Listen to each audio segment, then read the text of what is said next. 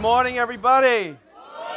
Well, we probably just went afternoon, I think, just recently. I've been here since early this morning, but anyway, happy Easter. Happy Easter. My name is Pastor Derek, if you don't know who I am, and the lead pastor at Connect. It's just an honor to be with you today and celebrating a risen Lord, a risen Savior, and it's something that we should celebrate. Amen? What's funny about this, I'm gonna introduce the subject, but it really needs no introduction because everybody knows what we're going to talk about on Easter Sunday. But our subject today is called He is Risen. And in fact, I need you guys to kind of have some silent prayers for me because every time Easter comes around, it kind of gets the knots in the stomach because it's hard to come up with something new every year on Easter because you all know where I'm going. And so I need you guys' help, in this. And you could actually get into your Bibles and you could read the narrative of the story of Easter and you could just go home because it's so exciting, it's so good. But please don't go home, all right? Just hang on a little bit, all right?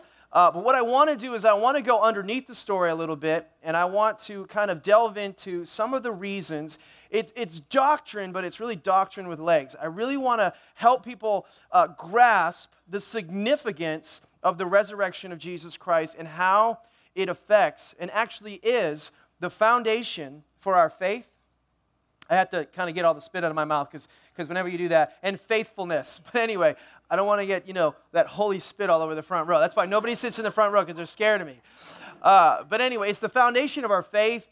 And our faithfulness is this event, the resurrection of Jesus Christ. And so as I just get into that in just a few minutes, I first want to rewind and just kind of loosen us up a little bit and loosen me up a little bit. Frankly, that's the reality of what's going on here. And I want to ask a question. How many of you, by a show of hands, have done a little Easter egg hunting already? Anybody already done that? By a show of hands? Come on, you're in church. Don't lie. If you've made little Easter egg hunting, okay? Only a few people. Wow, the last service, it was like a lot of people had some candy already. Anyway, last week we had this Easter egg hunt for our church, kind of as a community outreach. It was 25 degrees, by the way, and like 400 people showed up. When kids want candy, it doesn't matter. You know what I'm saying? We're going. And so, anyway, we were there, and this person came up to me and said, Pastor Jared, what is your position on the Easter bunny? How many know there's just times where you don't want to be nice? You know what I'm saying as a pastor? I'm like, pastor hat off. Anyway, but I was just like, I didn't know there was a position on that. You know what I mean? First, Hezekiah 12, Easter bunny. No, there's no, I said, listen, here's my position. I believe in Jesus Christ, and I'm okay with the Easter bunny. I mean, if you want to have the Easter bunny in your house, and you want to have those Cadbury eggs the size of a human being, that's okay with me. I don't care. We have one. Somebody gave it to us. But I did think about this Easter bunny thing when I was walking away, and I thought there's some really important lessons that we all can learn from the Easter bunny, and I want to share with you 5 things I learned from the Easter bunny, okay? This is bonus material. Are you ready? All right, so you can write this in the margin of your notes if you want. It is life-changing what I'm getting ready to share with you, all right? Here's the thing you can learn from the Easter bunny, that you can walk softly and carry a big carrot. All right, that's the first thing, all right? I'm warming up. Just hang on with me, okay? Here's another one, is the grass is always greener in someone else's basket. Okay, all right? I said I'm warming up. You guys are like, it's not so good. All right, the next one is, I like this one, is that from the Easter bunny, we can learn that some body parts, it's okay to be floppy. All right? The other one is, keep your paws on your own jelly beans, okay? And then the last lesson that we can learn from Easter bunnies is that a cute little tail can get a lot of attention. All right, you say, you serious? Come on, that's funny. Loosen up. That's pretty funny. Anyway, I heard a more significant story related to Easter about bunny rabbits, and there was this guy. He must have been a little different, but he had an Easter bunny, a bunny. He called it an Easter bunny, but it was a bunny for a pet. And so he had this pet bunny, and he'd always keep him in the backyard. He lived in kind of a nice climate. He had him in the backyard, had a nice little cage, and fed him every day, and it was all great. But the neighbor had a ferocious dog. And this ferocious dog, if you could hear him speak, it would be something like this. He'd come up to the fence every single day. I'm going to eat you. Your last day is going to be in my mouth soon. And he'd just go crazy. This dog was just ferocious. Well, one day, somehow, apparently, the dog got the bunny, and the dog brought the bunny in his mouth, dead to his master. And the master's like, oh my gosh, my neighbor's going to freak out. His bunny, this poor little Easter bunny, he's dead. What have you done, Pfeiffer? Give me that dog. Takes the dog out of his mouth, and he's freaking out. What am I going to do with this bunny? Bunny. Yeah, takes the bunny. Takes the dog out of the dog's mouth. Anyway, takes the bunny out of the dog's mouth, and he gets an idea. Oh, I know what I can do. And he goes to the back of his house, and he gets the garden hose, and he washes the bunny all off. All the blood. He gets all the blood off the bunny and cleans the bunny all up, makes it all nice and pretty. But it's soaking wet, and so he's like, what do I do? Oh, he goes back. He goes into his house, and he gets into his wife's bathroom, and he gets out her hair blower. H-A-R-E. No, just kidding. He gets out his hair blower, just seeing if you're paying attention, and he blows the bunny off. The hair's all poofing out. It's all the white's coming back. It's all prim and proper and fluffed up and poofed up. And he's like, all right. He gets the bunny and he decides, tiptoes back into the neighbor's yard, crosses, over, and the dog's sleeping, and he puts it, he's not making any noise, and so he puts it back into the cage, shuts the cage, props the bunny up, tiptoes back, dog's still sleeping, not making any noise, gets in his house. He's thinking, whew, I think I made it. The owner won't know. This is going to be good. 3 hours go by. And all of a sudden, the owner of the pet bunny shows up, pulls into his driveway, the radio's blasting, shuts off, no noise, silence. Just a little bit of time goes by, and all of a sudden you hear, ah! Ah! Just this blood-curdling scream. And so the dog owner comes over, he runs over, hey man, what's up, are you okay, what's going on, what's the matter? The pet owner, he goes up to the bunny, he says, my bunny, he died 3 days ago, and I buried him right there. And he's back! He's back! Come on. All right. The bunny's back. You'll remember that one. I've been saving that for a year. So badly wanted to tell that story. Anyway, today, you can get your worship guides out. You can look on YouVersion with us and your iPhone, iPad, whatever if you like. Just put in our zip code or our church name, and the bulletin's all inside there if you want to take notes. Encourage you to take notes because, again, you remember what things when you write them down. But here's the big idea that I want to unpack, all right? And hopefully it will connect with you. Here's kind of the thought for the day, is that trust leads to truth. Trust leads to truth. Everybody say that. Trust leads to truth. In fact, Jesus speaking to Thomas in John chapter 20, verse 29, it says, Thomas, you believe me because you've seen me. Blessed are those who believe without seeing me. In 1 Corinthians chapter 15, which is kind of known as the resurrection chapter, it says, and if Christ has not been raised, our preaching is useless, and so is your faith. In other words, if Jesus, who came, lived to die so that when we die, we could live with him forever. If he didn't actually get off this cross, if he wasn't successfully resurrected, then everything that we're here doing, it's worthless. Everything that Petey's saying is useless. This event, the resurrection of Jesus Christ, is the foundation of our faith and our faithfulness. It's a big deal, the resurrection of Jesus Christ. But it's based on a trust or a faith that actually happened, and it's significant. And I want to back up and just say, I got up this morning, and I got out of bed, and I went into my bathroom, and I turned on the faucet, and I brushed my teeth. Everybody say, praise God, he brushed his teeth. And I washed my face, and I didn't comb my hair because it always looks this good. And then I went into the kitchen, and I made a shake, and I turned on the blender, and I had a great shake. And then I got into my car, and I turned on the car, and I drove over here to the church, and then I got into the church, and I turned on the sanctuary lights, and they came on, and later on, I put a backpack, little battery-powered mic on, and I turned it on, and now it's working, and all these things, as I'm experiencing them, and as I'm going through them, it kind of made me think about a question that needs to be answered. Why do I trust that those things will happen? Why do I believe the lights will come on, the faucet will come on, that the mic will work, that you'll show up, that I'll show up? How do I know, how do I trust, how do I believe that those things will happen? Before I answer that, I want to say this. And you can just think about this, and I believe it's true with all my heart, that there's really no such thing as an unbeliever. There's really no such thing as an unbeliever because we all believe in something or someone. And I just started to prove that to you as we were going through this. All of us are trusting in something. All of us are believing in someone. People everywhere are doing it all the time. And today I had faith that the faucet would yield clean, pure, cold water when I needed, hot water when I needed. I had faith that my alarm would go off today. Thank Jesus it did. I tweeted this morning, He is risen, and so am I. And the same power that raised Jesus from the dead apparently is going to have to raise me from the dead because I don't feel like getting up right now. But my alarm helped me with that. That's funny. Anyway, I thought it was funny.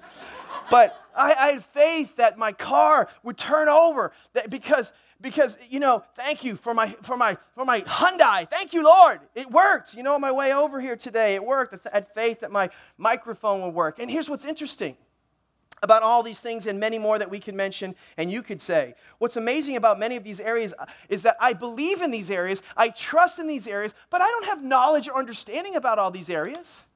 I don't understand some of the intricacies, the engineering intricacies, or the electrical intricacies, or the weight displacement on this stage and how it holds me. And I understand a lot of these subjects, but I have faith in them. I put my trust in them every single day. And what's interesting about our relationship with God is we have a hard time putting our trust and our faith in God because we don't understand it all. We don't have all knowledge because we don't have proof, but we do it in all other arenas of life every single day. We all are believers in something or someone. We trust in something. Let's talk about it some more. Why do I trust? Number one in your notes, because we have an infrastructure of trust. This may be hard initially for you to grasp for some of you or to agree with, but God, I believe, and could make a case for it if we had more time, has given each of us a foundation of trust or belief. He put it in us. It's a gift to believe. It's a gift. We all might believe in different stuff, but we all be given the gift to believe, but He gave us free will to choose what we'll believe and what we'll put our trust in. And again, there's no such thing as an unbeliever, but we all believe in something. The atheist believes in something. The atheist believes in himself. The Buddhist believes in Buddha. All right? I mean, there are so many examples of this. Scientists believe in empirical data. Taoists, creationists, evolutionists, they all believe in something or someone. The reason I have faith and the reason you have faith is because of evidence. Everybody say evidence. The evidence. The evidence is why we believe. The lights have a pretty good track record. All right? My car, pretty good track record. Some of you say, my car doesn't. Well, the alarm clock, pretty good track record. And again, I don't understand it all, but I believe in it. And as we go forward through this message navigating, I want you to know that faith and trust are interchangeable words. In fact, Hebrews 11:1 says this. It says, now faith. Everybody say, now faith. It's being sure of what we hope for and certain of what we do not see. It stands in the gap when you don't see it and when you don't feel it and touch it. Now faith is the substance of things hoped for, the evidence of things we have not seen. Faith is what we need. Everything in life is dependent upon faith. Why do I trust? Why do I believe? Number two, because I'm not looking for absolute proof. Other areas of our life, we don't need it. But with God, for some reason, I need the proof. I need the proof. Well, let me tell you something. Evidence points to truth. Evidence points to truth. Evidence is like a path. It leads you down to a certain place, and it gives you an opportunity to cross that line to trust. Evidence does that. Opportunity for you to trust in God. Proof ultimately shows beyond a shadow of a doubt whether something is true or something is false. That's what proof does. But faith, or you could say trust, is belief without conclusive proof, but compelling evidence. And it's huge to distinguish those two and understand the differences. Sometimes all we have is compelling or convincing, I should say, evidence without conclusive proof. In fact, in 2 Corinthians 5:7, it's in your notes, it's what we trust in but don't see that keeps us going. It's what we trust in but don't see that keeps us going. We live by what we believe, not by what we can see. Now, I'm going to do a little experiment for you now, and hopefully this will go right, but I'm going to put my hands in my pocket. I'll put one hand in my pocket, okay? In this pocket, I'm going to ask you a question, and you guys have an opportunity to answer it. When I pull my hand out of my pocket, there is either going to be lint coming out of this or cash money. Lint or cash money. Now, I'm going to give you the opportunity to put your trust and your faith in what I'm saying. How many of you, by a show of hands, believe that when I pull my hand out of this pocket, I'm going to pull out cash money? Raise your hand good and high. Raise your hand good and high. Believe in a cash money. Keep your hand up. Look around at all the unbelievers who are going to hell. All the unbelievers. They're all going to hell. All right? All right. Now, okay? Listen, in just a second, those of you who raised your hand, you can hang on. You're strong enough. Those of you who raised your hand, I'm getting ready to destroy your faith. I'm getting ready to smash it. Okay? Here, you ready? Here we go. $20, baby. There it is, okay? All right? Sarai, because she's in the front row, she's going to get the $20. You can do whatever you want with that. Give it to somebody because Jesus loves you to give. All right. Just kidding. So, here's the thing. I said I'm going to crush your faith. Those of you who raised your hand, crush your faith? I'm going to smash your faith? What do you mean? Because you just went, when I pulled that money out, you just went from evidence to proof. You just went from faith to knowledge. As soon as I showed you the money, faith was gone because you had convincing proof. Before that, you had compelling evidence. What do you mean? Well, before, those of you who raised your hand, and by the way, not many of you raised your hand, but for the people who believe in me, you believed in me because you're thinking things like, well, one possibility, it's a gamble, 50-50. I might win $20. I'm just going to raise my hand. That's some group. I don't know how many of you. But other of you might have thought, he's a good man. He means what he says. He's trustworthy. You know, he's good looking. No, I don't know if that doesn't fit in the analogy, but it's still true. So you thought those kind of things. So there was a group of you that thought that. That's what brought you to that. It wasn't proof. It was evidence. Are you tracking with me? And this is what happens for many of us is we're looking for the wrong thing. I can remember, let me give you an illustration. When I was younger, I remember going on a retreat. And in preparation for the retreat, we had to do, to kind of make our team cohesive, which wasn't very cohesive and very tight. And there was all kinds of nipping and talking, and everybody's kind of in different places. We had to do what's called a ropes course. And it was up in Alton Bay, New Hampshire. It was a cool experience. And we had to do this particular element called the trust fall. Now, the trust fall had a particular location in the woods, and we got up on this precipice, and it felt like wicked high, but it was probably like 8 to 10 feet high.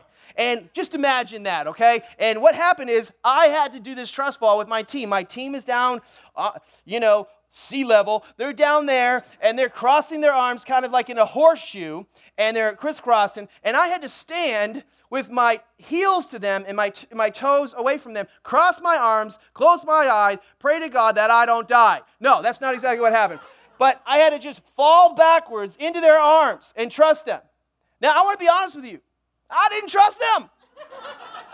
I got to be honest with you about them. They weren't sure they could catch me.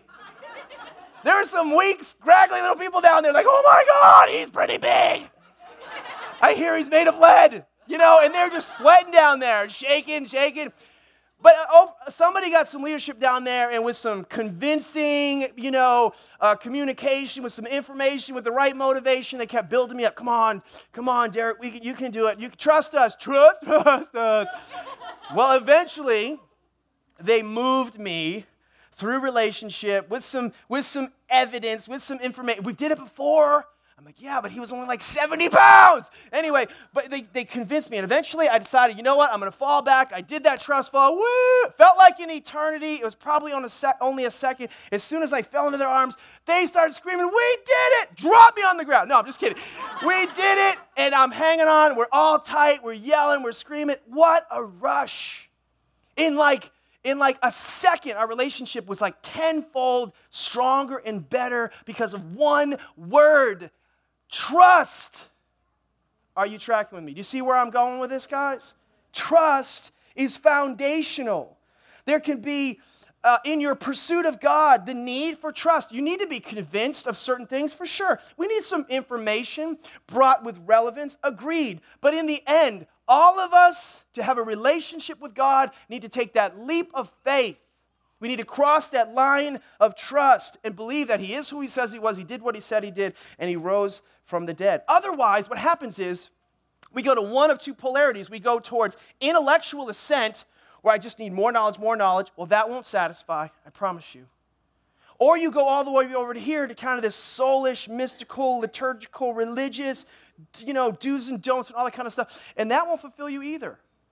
It's not a religious thing. It's a relationship thing. And every relationship here and here is built on trust. It's built on trust. At the end of the day, faith is not about, and trust is not about what we see. It's not doubt-free. It's not about feelings. Feelings, I got to do it. Whoa, whoa, whoa, feelings. Tell somebody he can sing. Anyway, it's not about that. Feelings, you're not supposed to minimize those. Facts, they're real and legit. But faith or trust is above that in relationship. Proof is not going to push you over the edge into trust into a relationship. No, it won't do that. Here's another reason I trust. Number 3, because it's a highly intelligent thing to do, to trust. There will always be a line of demarcation where certainty cannot be attained, and you must move from the need for conclusive proof to compelling evidence. Certainty will not be enough. You'll have to decide to trust. Jesus did provide a lot of compelling evidence and convincing proofs. In fact, in your notes, he did this. He provided a forecast.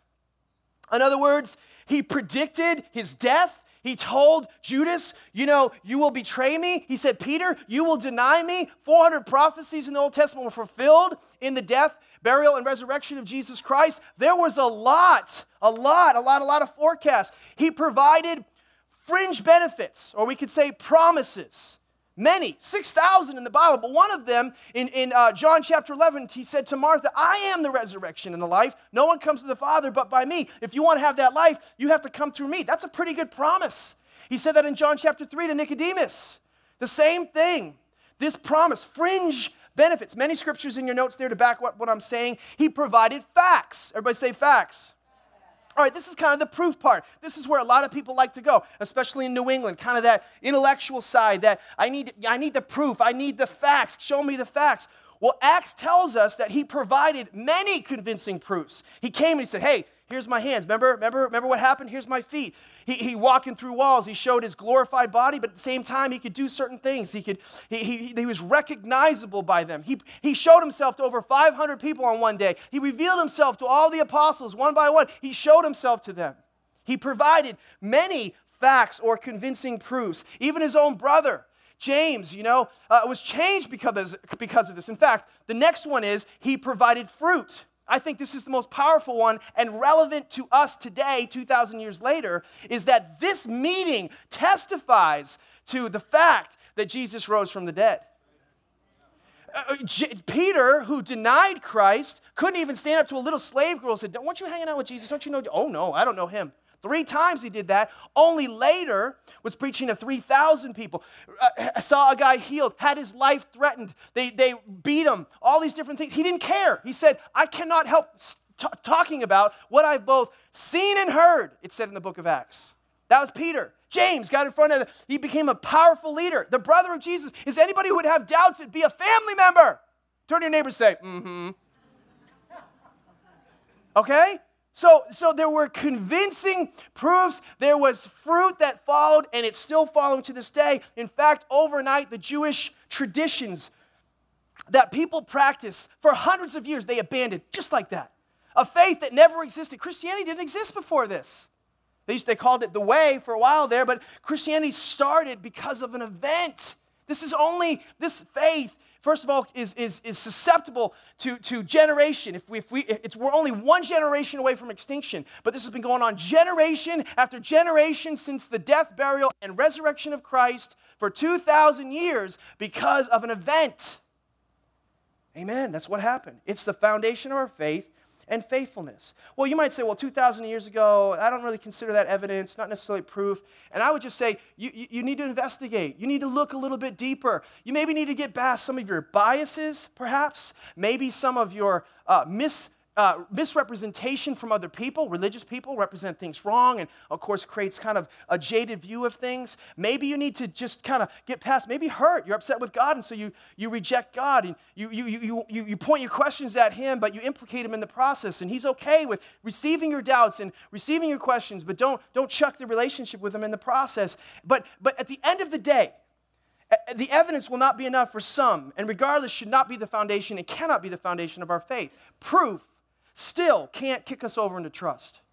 All relationships are based on trust here, and all relationships are based on trust here. And God wants our trust. And I've learned over 40 years of being a Christian, nearly 40 years of being a Christian, that trust leads to truth. I learned that day in that trust fall, and I've learned it in my relationship with God ever since. But trust has to be built. How is it built? I came back from a trip. My son and I went down to Louisiana, Baton Rouge, down by the bayou. Don't be by yourself in the bayou. Okay, that's what my friends always said. But on my way back from Baton Rouge back to Boston, I had this experience that I want to share with you. And I'm going to put some names to these characters just to make the story come alive. But one of the things I learned when I travel is that you can't count on media or music or, any kind of entertainment when you're on a plane. Something could happen, it's whatever. And so the best entertainment is people watching. Can I have an amen out there or an amen? People are funny, okay? And so I was in the first row of coach, right behind first class. It's like primo. You can see in the first class, what's going on in there? They're making money right now. And then I can look all the way back at coach, and just see all the people in the back, just like the herd of cattle, you know what I mean? And the kids at the back and all that stuff. And so I'm there, and I come through, and I'm walking through first class, and I see this guy, and I'm just going to call him Mr. West Coast. Mr. West Coast. He's tan, and he's the man, and he's got this suit on, and he's got all this high-tech stuff, and beep, beep, beep, and he's, and he's got this Bloody Mary in his hand, and he's just living large, and he's making money right now. And then a few minutes later, I see this other guy come through, and I'm just going to call him Mr. Freshman. And he walks all the way down the aisle, and he doesn't know what he's doing, and he gets all the way to the back, and he realizes there's no room back here for my stuff. And so he's one of those guys that comes through the crowd when all the traffic's going that way. Don't you hate those kind of people? I mean, he needed help. I didn't help him, but I definitely enjoyed watching him. And Mr. Freshman, he's just lost. And then a little bit later comes this mom with her couple of kids behind her, and she knew what she was doing with the kids, but she was clearly a wreck about flying. I'm going to call her Nervous Nancy. And she's white-knuckled, and she's looking down, and she's completely self-absorbed, and she's nippy and snippy with the kids. Anyway, we get on the plane, we take off, we get up to a certain altitude, the captain gets on, attention Kmart shoppers, we're at 70 million feet, prepare for launch. No, it wasn't that, but everybody has different ways to interpret what's going on there. And it levels off, and we're flying, and everything's good for a little while, and then all of a sudden, that turbulence when the pit of your stomach, it drops. And when that's going on, I watch these three characters, okay? Mr. West Coast is just like, now, he's sitting kind of cushy in his chair, so some of the turbulence is being absorbed by first class, don't get me wrong, but he earned it to get there, and he's just making money still, woo, woo, woo, woo. Mr. Freshman's like, pulls his belt, wham! He goes from a 36 to a 6, and he's reaching over his neighbor, and he's pulling up the window. Are we going down? Excuse me, ma'am, I'm really sorry. I just got to make sure we're still up, and that's going on, and then Nervous Nancy's got the bag, and she's just like this with the bag. Oh, God! I pray that, she's talking to Jesus, and her kids are passed out, oblivious, and she's like wanting to die. All right? All that to say, we finally land the plane in Logan. Everybody track with me? Everybody lands. Everybody's fine. Here's the point. Who had the best flight? Mr. Frequent Flyer, West Coast, had the best flight because he directed his trust. The object of his trust was that 737, and he had a lot of time in the saddle, and he traveled all over the place. He directed his trust. He put his trust in the 737. They all landed. They all had a measure of faith. They all had a mustard seed of faith, but some of them had a better ride than somebody else. Mr. Freshman, he got there, but he was struggling. Miss Nancy, she was sick as a dog, but she landed. But Mr. West Coast, he had a great flight. Here kind of is why that is so important, because we all have different amounts of faith, but we have to submit. In order for us to grow in our faith, we have to stop standing still. And many of you, and this is where I want to go with this, many of you think God won't put you on his plane, you got too much baggage, you got all these issues. No, God says, come on, all you need is a mustard seed of faith. Everybody can get on the plane. But how that ride goes is determined by what you do with that faith. What you do once you put your faith in that object, you can't stay the same. And what happens every year, in my opinion, at Easter and Christmas, is that people come in and they kind of make that connection and they make that decision, but they don't move forward because they've not done more than just, okay, I'm going to make the decision. But they haven't put their trust, their faith, their action has not taken root in their lives. An example.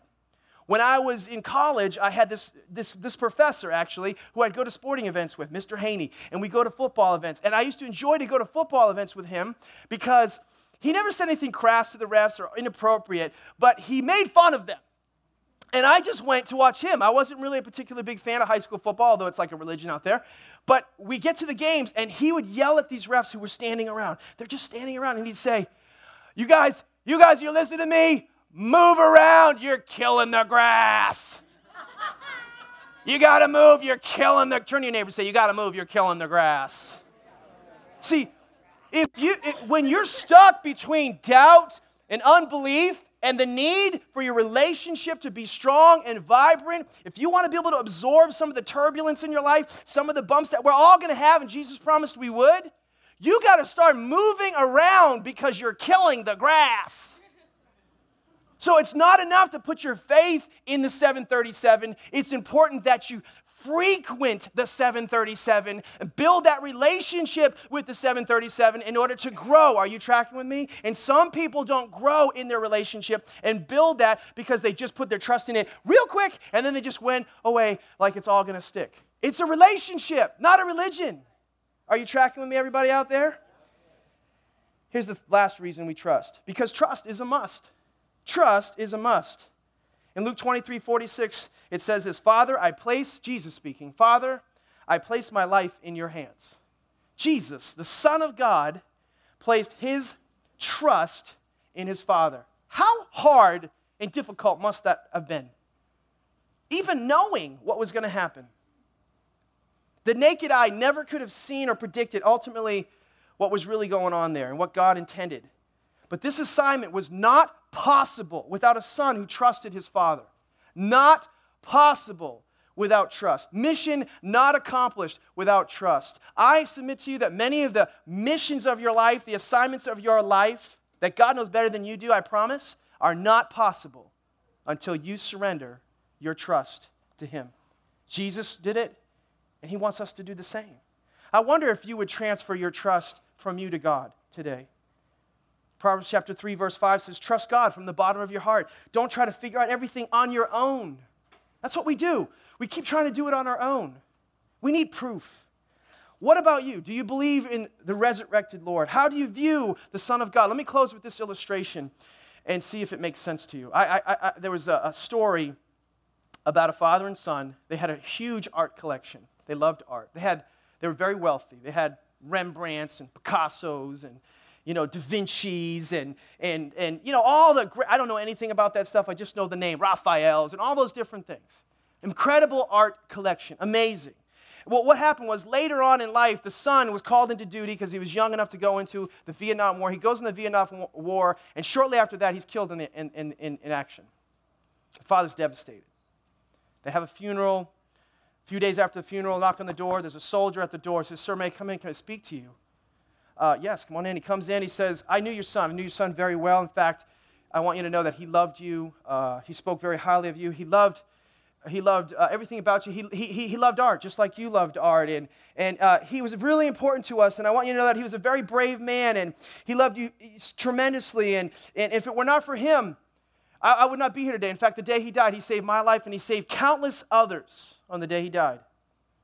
And I'm not much of an artist, but I painted this picture of your son as a sign of respect and out of honor for his life, and I'd like to give that to you. And the father took that, and he was immediately moved to tears, and he was just so moved by this. And he took that picture, and he brought it into his great room, and he put it over the mantle in his great room. And anytime people came over his house, that was the thing he wanted to talk about. That was the thing that he wanted to share. That was the thing that he wanted to point to. That was the thing he wanted everybody to know and everybody to see was his son. His son. It was important to him. Well, later on, the father died, and his estate and all his possessions was set to be in an auction, and people from all over the world with lots of money wanted to come and get all the stuff in hopes of claiming some of that famous artwork and that they had collected. And they had the auction. The auction said, before we start, it's very important that we start this way. Today we'll begin with the portrait of this man's son. Who will give $100 for it? Crickets. Silence. Nobody said anything. He said it again, and nobody said anything. And finally, the people began to kind of jeer the auctioneer. Come on, we need to move on to the more important things. Let's get on to the other stuff. And he said, no, this is where we're going to start. Who will give $100? And finally, somebody from the back spoke up and said, I will. I don't have a lot of money. In fact, it's all I have. But I would be honored to buy the son's portrait. And it happened to be the gardener. And the gardener, said, I'll buy it. And so the auctioneer said, going once, going twice, 3 times, sold to the father's gardener. And everybody cheered, and everybody went from jeering to cheering. They were so excited because now they can move on to the good stuff. Now they can get what they want. Now they can move forward with their agenda. And with that, the auctioneer made an announcement. He said, ladies and gentlemen, this auction is concluded today. The father, before he died, he made one clear stipulation that you all must hear. He said, whoever bought the portrait of his son gets everything else, including the estate. This man is not just the owner of the portrait of the son, but he's the owner of everything. Whoever gets the son gets it all. Would you stand to your feet so I can pray with you? Hopefully you'll get this. I'm here to tell you something that sometimes we miss because we want proof. I'm here to tell you that trust leads to truth. I'm here to tell you that everything you really want in life, everything you really want, He already knows what you want, but it comes with surrender. Jesus did it, and He wants you to do the same thing. Everything is wrapped up in the Son.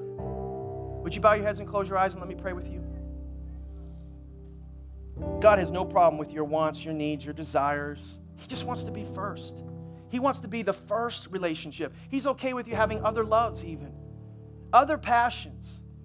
He just wants to be first.